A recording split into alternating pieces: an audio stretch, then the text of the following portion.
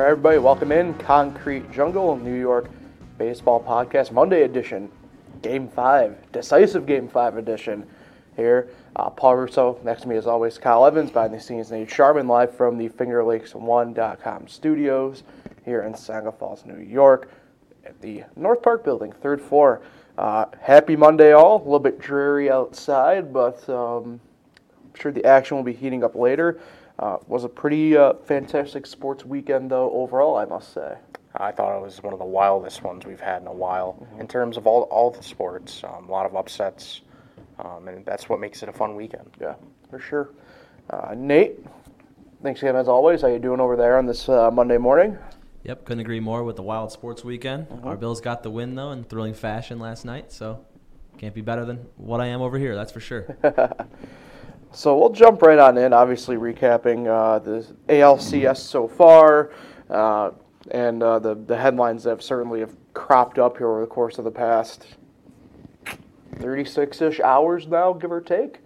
Been a rough go of things, I'd say, for Aaron Boone at this point, in terms of managerial decision-making. Business decision-making, I think could probably chalk it up to a couple of different things. So we'll jump right on into Friday's game. Well, what ended up being Friday's game, right? You know, I know when we left on Thursday, weather was a bit hit or miss. Ends up becoming game 2 on Friday night. A 4-2 victory in 10 innings. Ended up being a really tight game. Emmanuel Clase picked up the win for Cleveland, 1-0, 0.00 ERA for him. Jameson Taillon, first appearance out of the pen in pinstripes, picked up the loss. He's 0-1. A de facto nil ERA because his runs will not go against him when he came in. Interesting stuff there. Nestor Cortes got the start, continued his hot streak that he's been on. No decision, 5 innings, 6 hits, 2 earned, 3 Ks. 3 walks as well. Ended up really coming out of the gate really strong, Nestor did, and did pretty much what he's been doing really post that August 15-16 start that he had, which was really awesome to see. I know we were kind of, I think, openly wondering a little bit, you know, is this the right spot for him? How would he do in the game? But certainly showed up and showed out really, really well in his first career postseason start. Yeah, he definitely pitched well. The offense didn't really back him up, other than Stanton's 2-run homer. Yeah. Earlier in the game, they just couldn't get anything going against Cleveland's bullpen, which has been really good. Yeah, I mean, the offense, like you said, this is a point of emphasis, especially on Friday, really came out of the gate strong. Obviously, mentioned Giancarlo, he went 1 for 3 with the 2-run shot, had a walk as well. Gleyber Torres was the run who came in off that. He went 2 for 5 on the day, and really pretty much the only bright spot I'd say for this individual is Giancarlo Falefa went 2 for 4 with a stolen base on the day. But you know, as we mentioned, right, those were all fairly early on in the games. I mean, IKF's 1 hit came later on, but you know, primarily all the offense was within the first pretty much 5-inning window of that game. Yeah, and after the first inning, they had just 3 hits over the next 9 innings since it went to the extra inning. They literally just did not hit. Yeah. It's a tough spot, I guess. Friday was. I know, obviously, right. You're coming off what you thought would be a Thursday game. An interesting call there.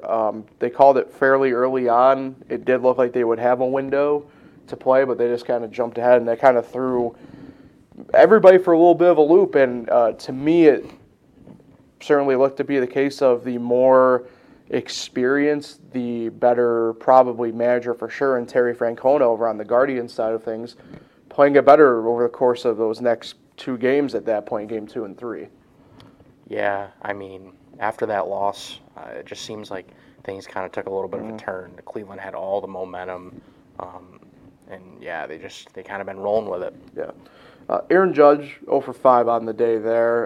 It would end up being, and we'll touch more on this obviously with Game 3, but end up being his last game that we have seen him in leadoff so far. 0 for 5 with 4 Ks.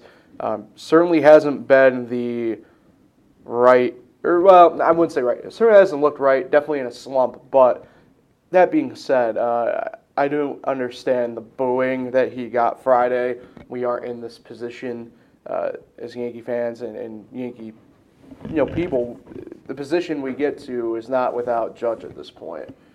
Is the slump at the right time? No, I'm not going to sit here and tell everybody that, like, hey, this stuff kind of happens. I mean, should he be probably performing better? Yeah, but the fact that you're booing him over really what is only slump probably number like 2 or 3 on the year for him, it's just bad timing of it. Yeah, I know in the moment you don't really think about that stuff, but like you said, literally they would not be here without him.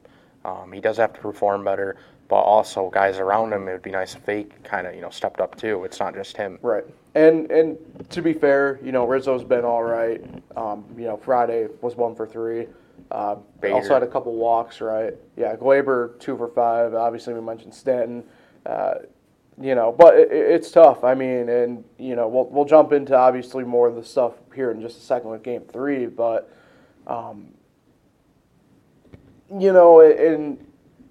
look, I mean, the bottom of the order did no favors for him, at least on Friday. For the 8th spot down was a combined 0 for 8. So. Not great, obviously, and even then, if you want to really dive deep, is from 6 on down, it was 2 for 17 in the game. So I mean, it's hard to get a lot of help, and we know obviously pitchers are not going to be pitching directly per se at Judge anyway, even in this sense. Even though we're obviously beyond the historical aspect of it, but he's been second best hitter at worst all year in the American League, and can certainly still do a lot of damage, as we did see obviously the next night. Yeah, I know in the postseason, obviously, you're not going to score a lot of runs, but Friday scoring 2 runs in 10 innings, that's not acceptable. Right. And you're probably going to lose that game, and they did. And before we get out of here with this, I mean, definitely get a little bit of a shout out here to the bullpen after effect with Nestor, even Taillon. Look, Taillon came in a tough spot. Not a bullpen guy. I've never been a big fan of having a starter who's never been, even have a bullpen appearance, period, go out and expect him to do well off the bat like that.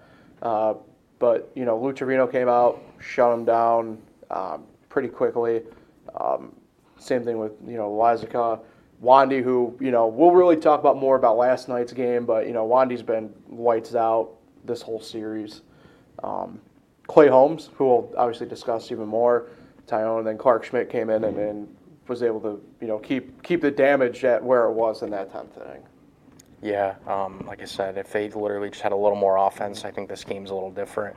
And they had a couple opportunities, but more times than not, it just seemed like the innings were going too quick. They were kind of just going down in order. Weren't really getting too much traffic on the bases, and of course it didn't work out in the long run.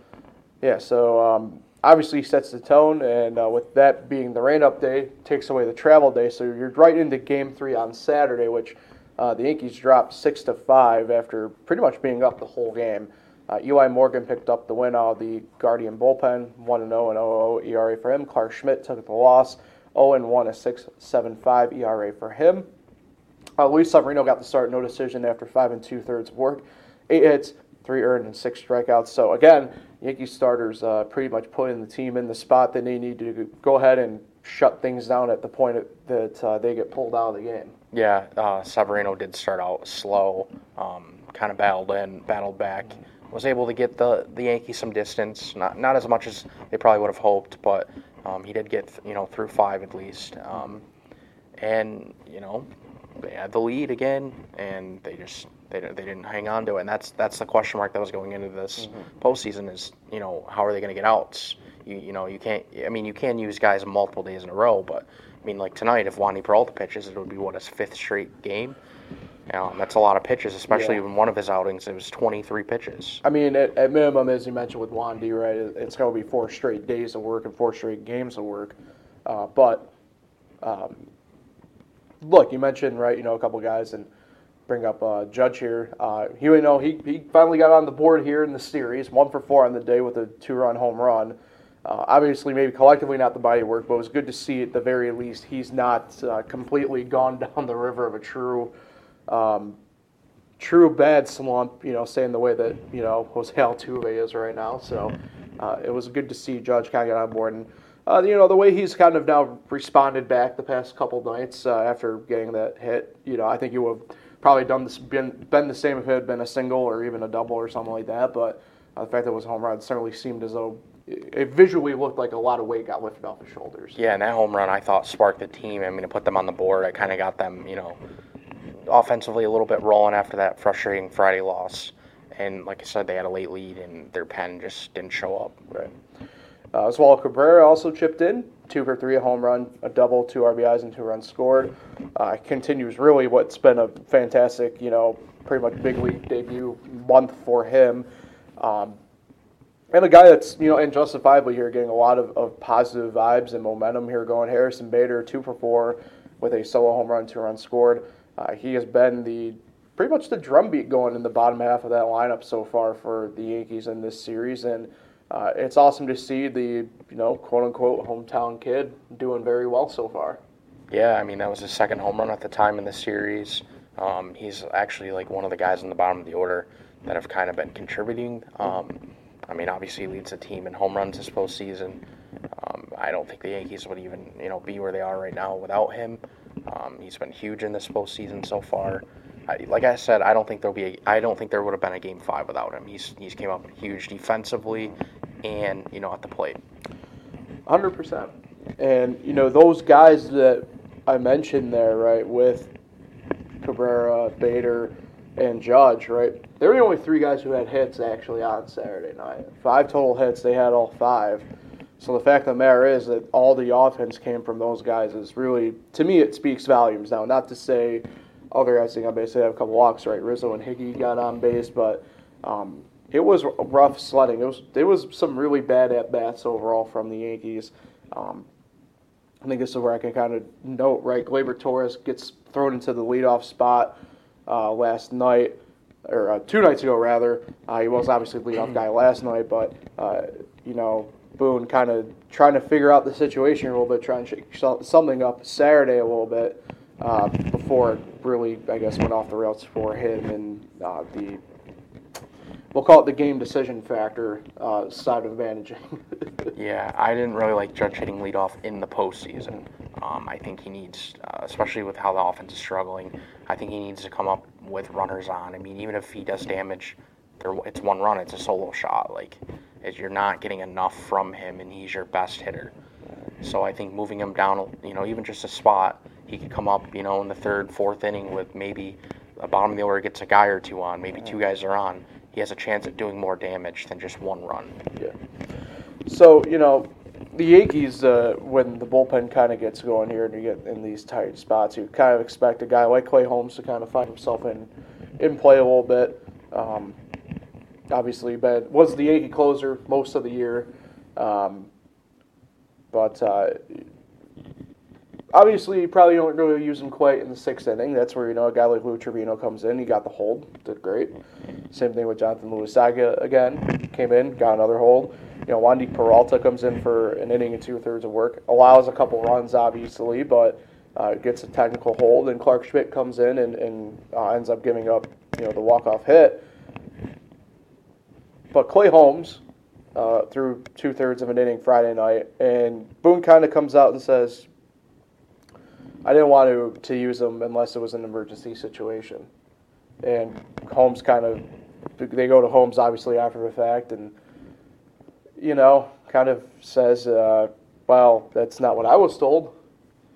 And clearly the line of communication here has been, I don't know about severed, but certainly compromised. And to me, it made it sound as if, Holmes was ready to go when they gave him the call. And to me, especially in the 9th inning, when they pulled Wandy out, that's about as emergency as I can come up with in a postseason game, outside of there being a legitimate fire you have to go and put out. Yeah, that was just a wild situation in my mind. And the thing is, if Boone wasn't going to use him, my question with this is, why did Trevino only get 1 out? Why did Loaizaga not get pushed another batter or 2? Wandy obviously, went long enough, but you had guys that could have gotten extra outs, especially because Holmes wasn't available, and then you wouldn't have had to put Schmidt with guys on base in the 9th inning in a huge game like that. I think Trevino could have came back out. Just more extra outs from guys like that. I just don't think you go to a young kid in a big spot like that. I don't know if I necessarily. No way Trevino should be getting just 1 out. Right. I don't know if I necessarily disagree exactly in that sense because they clearly brought him in to just get that guy at that point. But if Holmes is not available at that time, that's only the 6th inning. You're still looking for 9 more outs. Right. I think where it gets interesting is, if that's the case, then this is where I agree with you for sure, is why doesn't Lisaga go and you at least give him one more batter? Every guy should have been pushed more if Holmes is not available. The bullpen's already super thin, and then you just rely on Schmidt with guys on base already. And I just didn't like that decision. And to me, if you're worried about distance, why don't you just use Ludke somewhere? Something like that. Or even the other day with Clase, the Guardians pushed him. He's never gone 2 innings this year. Right. And they pushed him because why? It's a big game, and you use anyone for any amount of outs. Right. And if you look over at the Cleveland side of things, right, when they pulled McKenzie out, Sam Henches went for an inning and 2/3. Eniel De Los Santos went for an inning and a third before Eli Morgan came in and went 1 inning. But Eli Morgan is also one of their spot starters who could have gone distance if needed to go distance. So that being said, it begs the question, right, of what is the exact thought process going through Boone's head? Or here's another thought. Wandy already had thrown an inning. Yeah. Don't bring him back out for the 9th. Give Schmidt a clean inning. Yeah, certainly. Because Wandy, at that time, that was Wandy's 3rd straight day pitching. Right. So, he already threw an inning that game. He's probably running out of gas. He's a reliever. Right. So let's just bring in Schmidt for a clean inning with a 2-run lead. Certainly agree. 100%. Another Boone decision blunder, we'll call it at this point, and it's only because of the way yesterday's game gets played out and the way the lineup card is submitted, is Isaiah Connor-Falefa, who, look, I feel like I've been defending him on here all year, and that's all right. But the fact of the matter is, when we need his glove to show up, it just doesn't. And that was the case on Saturday night. More or less, and this kind of can bridge ourselves over to obviously yesterday's game, but I feel like it's proper to kind of start on the Saturday side of things. I don't know. He does, IKF provides a lot of flexibility for us in the lineup because he is really the only, and it's different now that Bader's in the lineup full time, but he was for a while our only true stolen base threat opportunity on the base paths. But he clearly is not the shortstop of the future.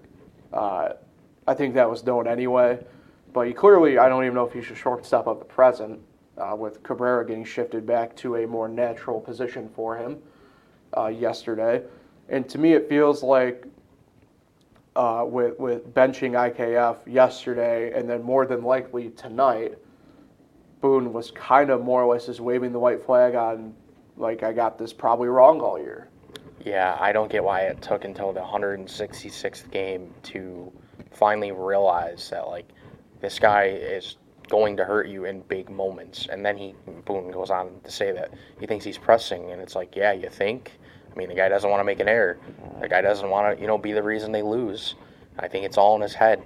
He makes the hard plays and then struggles with the easy plays. It's just, sometimes I'm it doesn't make any sense to me. You make the hardest plays, but you can't make the routine plays. And the routine plays matter in these big spots. Right. And we've seen that early in the series.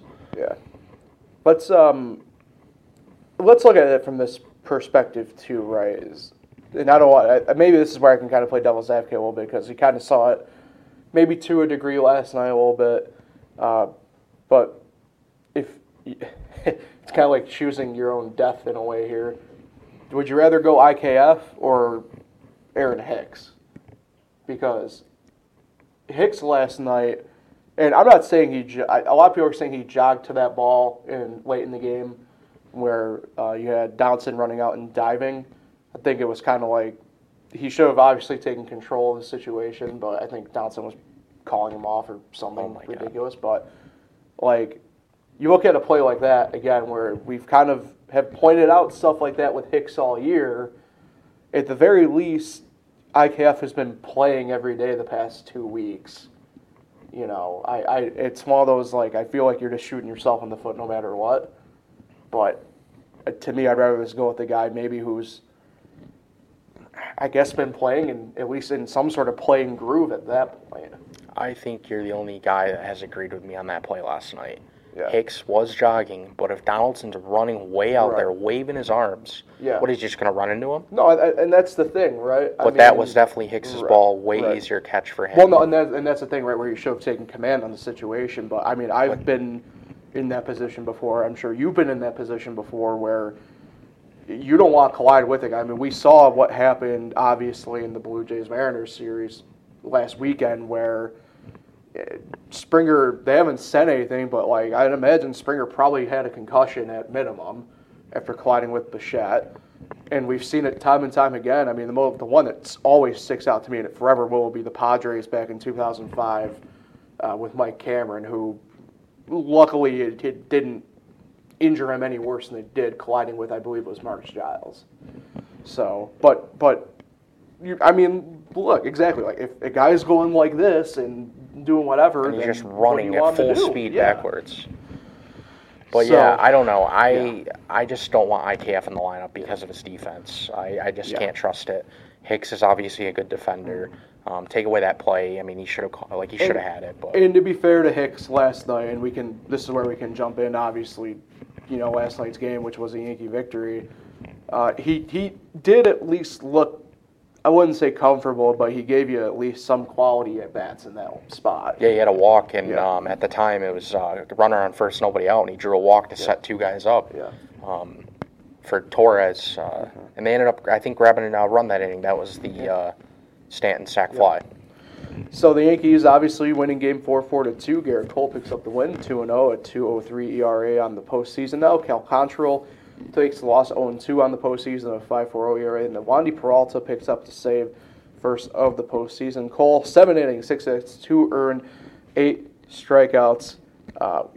We've been talking more about it with, will this be Aaron Judge's signature moment in pinstripes? I think we probably have, at minimum, Gerrit Cole's pinstripe moment, courtesy of last night. That was so huge, an elimination game.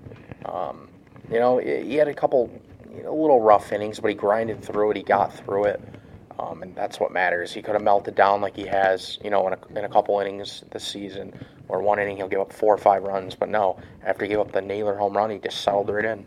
And outside of, really, to be fair, one bad pitch, which was the Naylor home run, and even then, Naylor had to kind of go and reach it in a way. I mean, that was really his only truly, to me, bad spot of the night. And everyone was pointing out that his velocity was down like 2 miles an hour. Like, it wasn't a big deal to me. He wasn't throwing 100, big deal. He was throwing 97. I mean, no other guys were exactly throwing their hardest last night. It ended up raining by about the 5th inning. And his off-speed pitches, I thought, were really good. Again. Yeah. So Cole, obviously, and he, unfazed, has properly, called this, where he said the moment with Josh Naylor. Don't know why his name escaped me there for the hot minute, but it is what it is. Continuing on his hot streak, Harrison Bader chipped in a 2-run home run, 1 for 3 on the day for him. Again, I mean, I think it goes without saying what he's exactly doing for the Yankees here. Especially, they've been having him floating pretty much in between the 7 and 9 spot in the lineup. Last night he was in the 7 spot, but just an incredible job by the Yankees. And I know you tweeted it last night. It irked me for a split second, but you're right. Right, Montgomery who? So, obviously, right, I mean, you don't have Jordan Montgomery in that spot. Harrison Bader would be, but certainly has been proving his worth, especially in this series with that acquisition. Yeah, Brian Cashman was somewhere jumping up and down and saying we won the trade or something like that. But, like I said, I don't think they'd be having this Game 5 without him. He's been huge. Mm-hmm. And I thought the balance of the lineup yesterday was a little bit better than kind of the past couple nights. Gleyber Torres in the leadoff spot, 1 for 4 with a run and a stolen base, but really did set the table for the first inning and really the game. Gleyber did with that.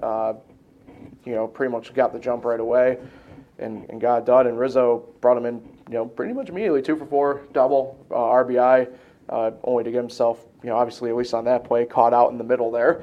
But is what it is. I feel like I don't want to talk too much on the Yankee base running blunders any more than I kind of have to at this point. But lo and behold, it showed its head again at one point last night. Yeah, there was a couple times, 2 with Anthony Rizzo. I mean, the first inning when he got picked off. But then there was a time later in the game where the ball was in like deep right center field or something like that, and I thought for sure he would tag and go to third, and he didn't. I know which one you're talking about. It was the sac fly that brought in Stanton. That was Stanton's sac fly. Yeah. Yeah, I was like, why didn't he tag and go to third? So I have a hot take about that. Well, I guess not a hot take because I was watching the game with my dad, and he brought that up as well. To me, I have no problem with Rizzo kind of leaning halfway / closer to third to retreat back. Ended up being a tough play out there for Quan. Ended up being out in the gap. Him and Straw kind of had to go get it. And the way the weather was and the wind was blowing, I can't necessarily blame him. I mean, if that thing carries another foot, it's off the wall, and it's 2 runs in as opposed to 1. But I don't weigh to me, I don't weigh that one as much as obviously getting. I think they technically called it a caught stealing, but really picked off. Yeah, I think he tried to get a big jump, and then he was like, you guys stepped off, and he was caught in the middle. Yeah, so, and like I said, it ended up being a little bit better of balance. I mean, Donaldson chipped in a hit, middle of the lineup. Gleyber and Judge obviously both had hits. And Bader down at the bottom of the lineup. But Hicks, like I mentioned, in the 9 spot, sure 0 for 2, but did work that walk, ended up being that run that we just mentioned as well. Time to shout out, by the way, Wandy Peralta. We finally got to the moment in the show that I've been looking for. I can't take full credit on this. I had some creative help in shout out to my guy Jim Spina. But Wandy Peralta the plumber, as we're going to call him, because he just shows up and goes to work the way, especially in this series. What a big spot to come in and pick up the save last night. On 7 pitches. Right, and it would have been, it is his 4th straight day of work, and no emergency needed for him, I guess. Just go out there and throw the ball. Not a slight on Clay Holmes. They brought Clay in the 8th inning in what baseball does now is, the high leverage spots is where you use your closer in the postseason now, and he did very well in his one inning of work. But, Wandy comes in a tough spot and just as you mentioned, 7 pitches is all he needed to shut the door on the Guardians last night. Yeah, to me it's kind of mind-boggling because I can't believe how good he is. Mm-hmm. It's not, he doesn't throw 100 miles an hour. No. He's from the left side. To me, it's kind of crazy how good he really is. And sometimes it doesn't even matter if he's facing a lefty. He gets righties out. It's crazy. Yeah. It's amazing to think, because we were, Wandy's been a guy that, has had his moments this year of good and bad, and we certainly have dunked on him every now and then, but what a spot to come into and kind of really show your worth and why, to be fair, why they kept you over, Yoli Rodriguez. And remember, they got him for Mike Tauchman. Yeah. And Mike Tauchman's not even in the majors anymore. I think he's over in Japan now, Tyler Austin was. My beloved sock man. Yeah, so I think they probably won the trade there too. Yeah, maybe to a degree. Because Tauchman's not even playing in the majors anymore, so I guess you could say they won it. I will not stand for the Tauchman disrespect. I do like it. All right, let's look ahead to tonight, Game 5, decisive Game 5. ALDS, Game 5, tonight, 7:07, first pitch on TBS. Aaron Civale gets the nod for Cleveland, 5-6 in the regular season with a 4.92 ERA versus Jameson Taillon, a 14-5 record in the regular season with a 3.91 ERA. The question remains, and me and you, I know, both are on opposite ends of this to a degree, but I cannot go without saying that Bob Costas, the way he was banging the drum on this last night, I'm just sitting there, I don't think you know what a bullpen game fully is if you expect Civale and Taillon to only go 1 inning each. Or I think I think he thought though like that these guys weren't even the starters. I think he thought they were going to throw a reliever out there. The guy's clueless. I can't stand listening to him anymore. Oof. I muted the TV the other night, or actually the last few nights I just muted the TV and watched Barstool, like the live reaction. The guy says some bad stuff. I will say this. I don't expect either guy to go 9 innings, obviously, or anything like that, but I don't expect either of these guys to go just 2 innings and have it become a bullpen game.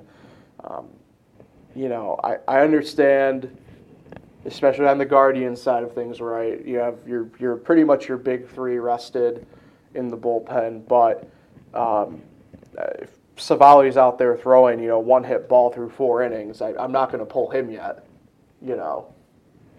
And likewise with Taillon, I don't expect the Yankees to pull him if he's throwing 1-hit ball in the 4th inning or anything like that. I just don't think Cleveland's okay to push Civale to the point where with one swing they lose the game because of him. I think if they're going to lose the game, they're going to depend on their bullpen, which has been lights out. So the real question to me is, and I don't fully understand it. To a degree, it's the same with the Yankees, I guess, but not as bad to me because I feel like Taillon probably should have been in the starting rotation anyway in the wild card or in the divisional round right now. But you have Shane Bieber available on pretty much de facto full rest.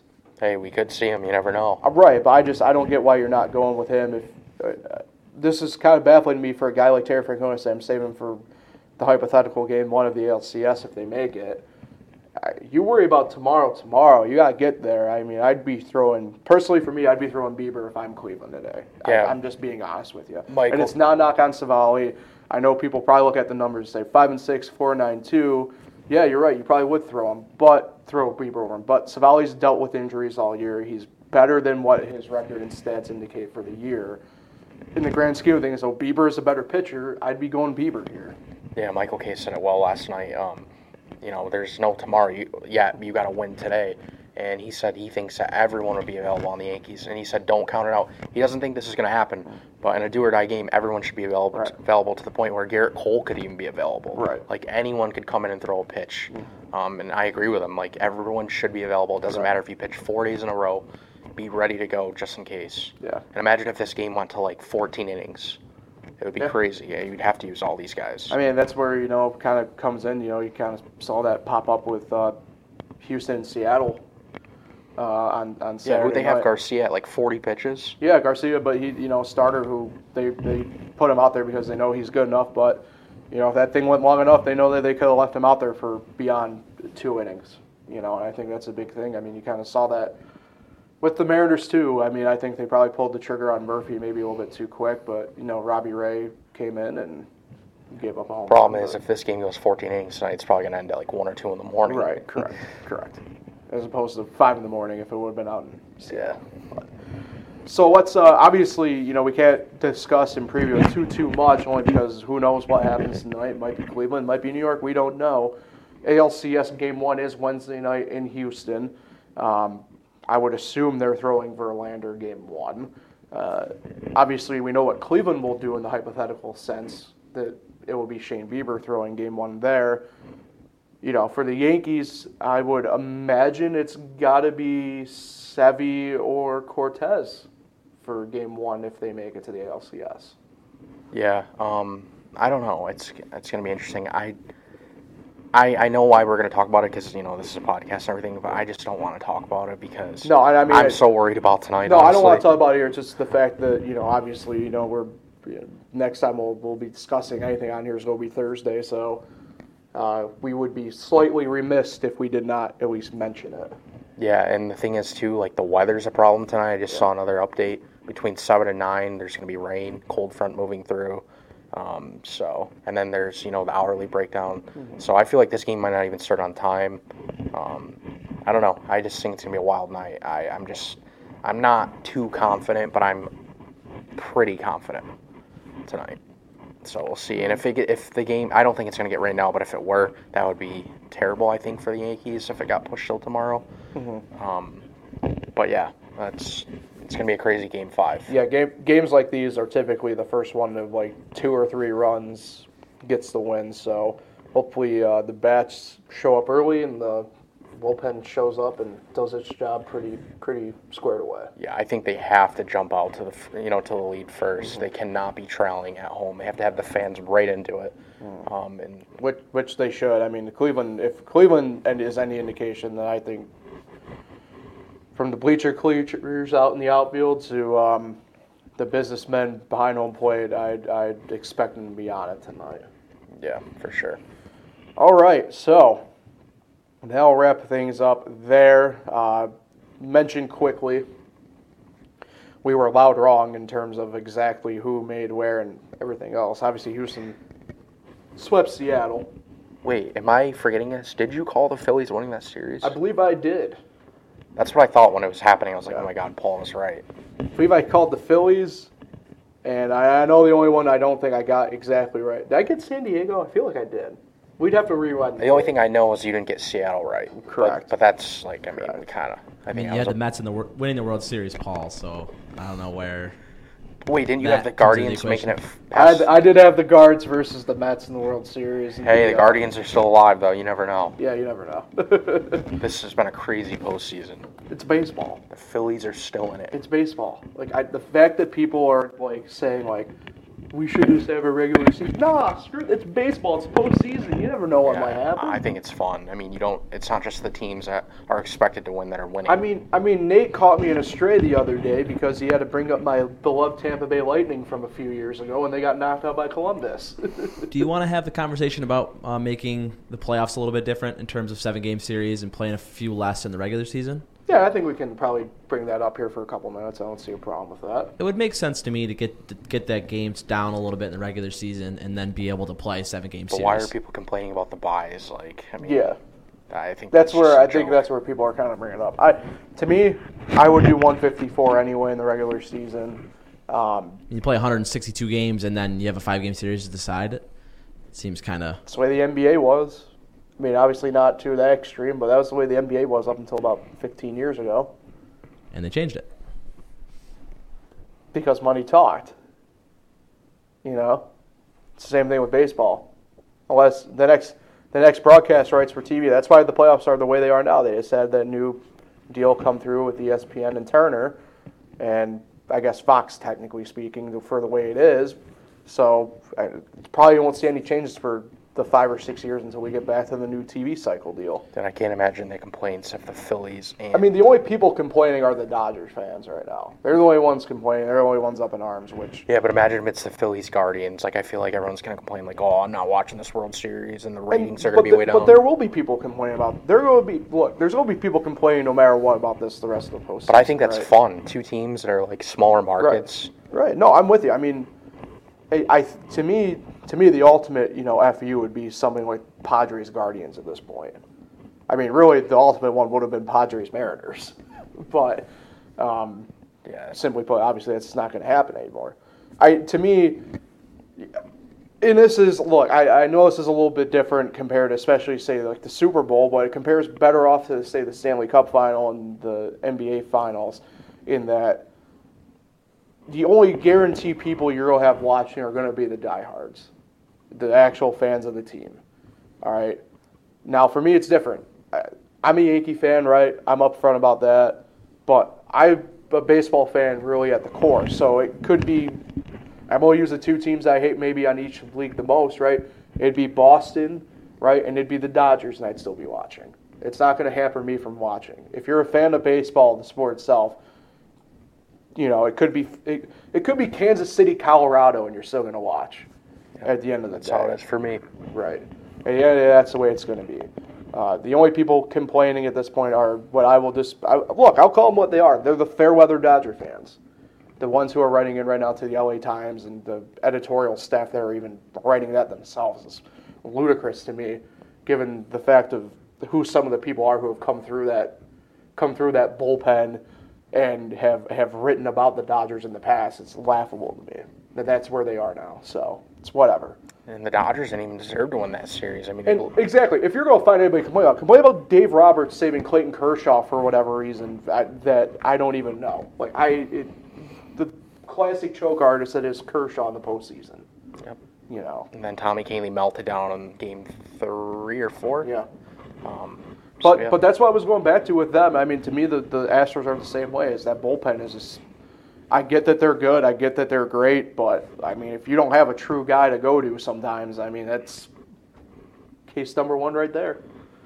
Yeah, You know? If the same teams make it every year in all these leagues, I mean, it's so boring. Like, let's have different teams. I'm so tired of the Dodgers. I'm so glad they're out. It's too bad Houston's still in, but what are you going to do, you know?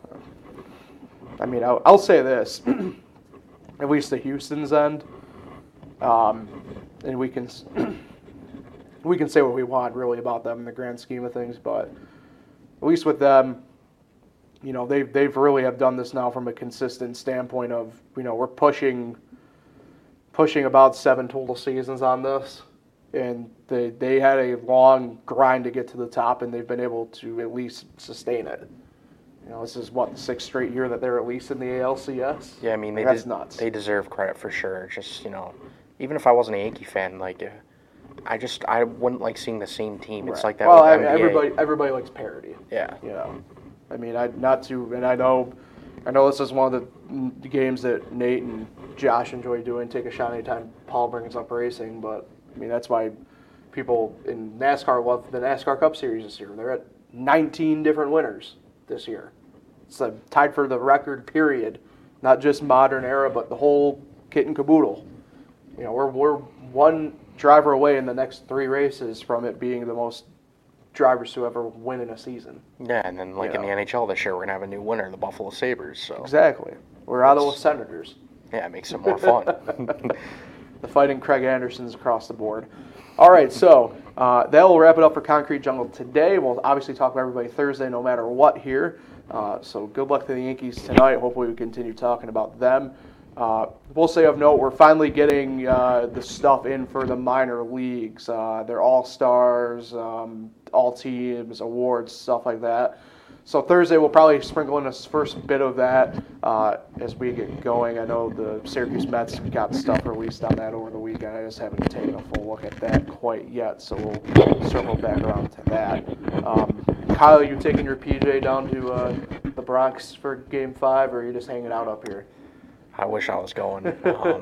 I did look at tickets last night, and I was like, wow, insane. But I'm just glad I got to the first game. But yeah, I'll be watching from my couch tonight. Probably standing up though, pacing. Nervous Nelly. Nate, same with you, I'm assuming. Yep, I'll be checking in every few innings. Watch a little football. You'll never know. But Kyle, I was looking at Ticketmaster this morning, and you can get in under $100. So, what's it, about noon Eastern time? You can fly down there in the next 5 or 6 hours, right? It's definitely possible. I didn't like being way up. I know. I'm just the drive is still possible. Yeah, for sure.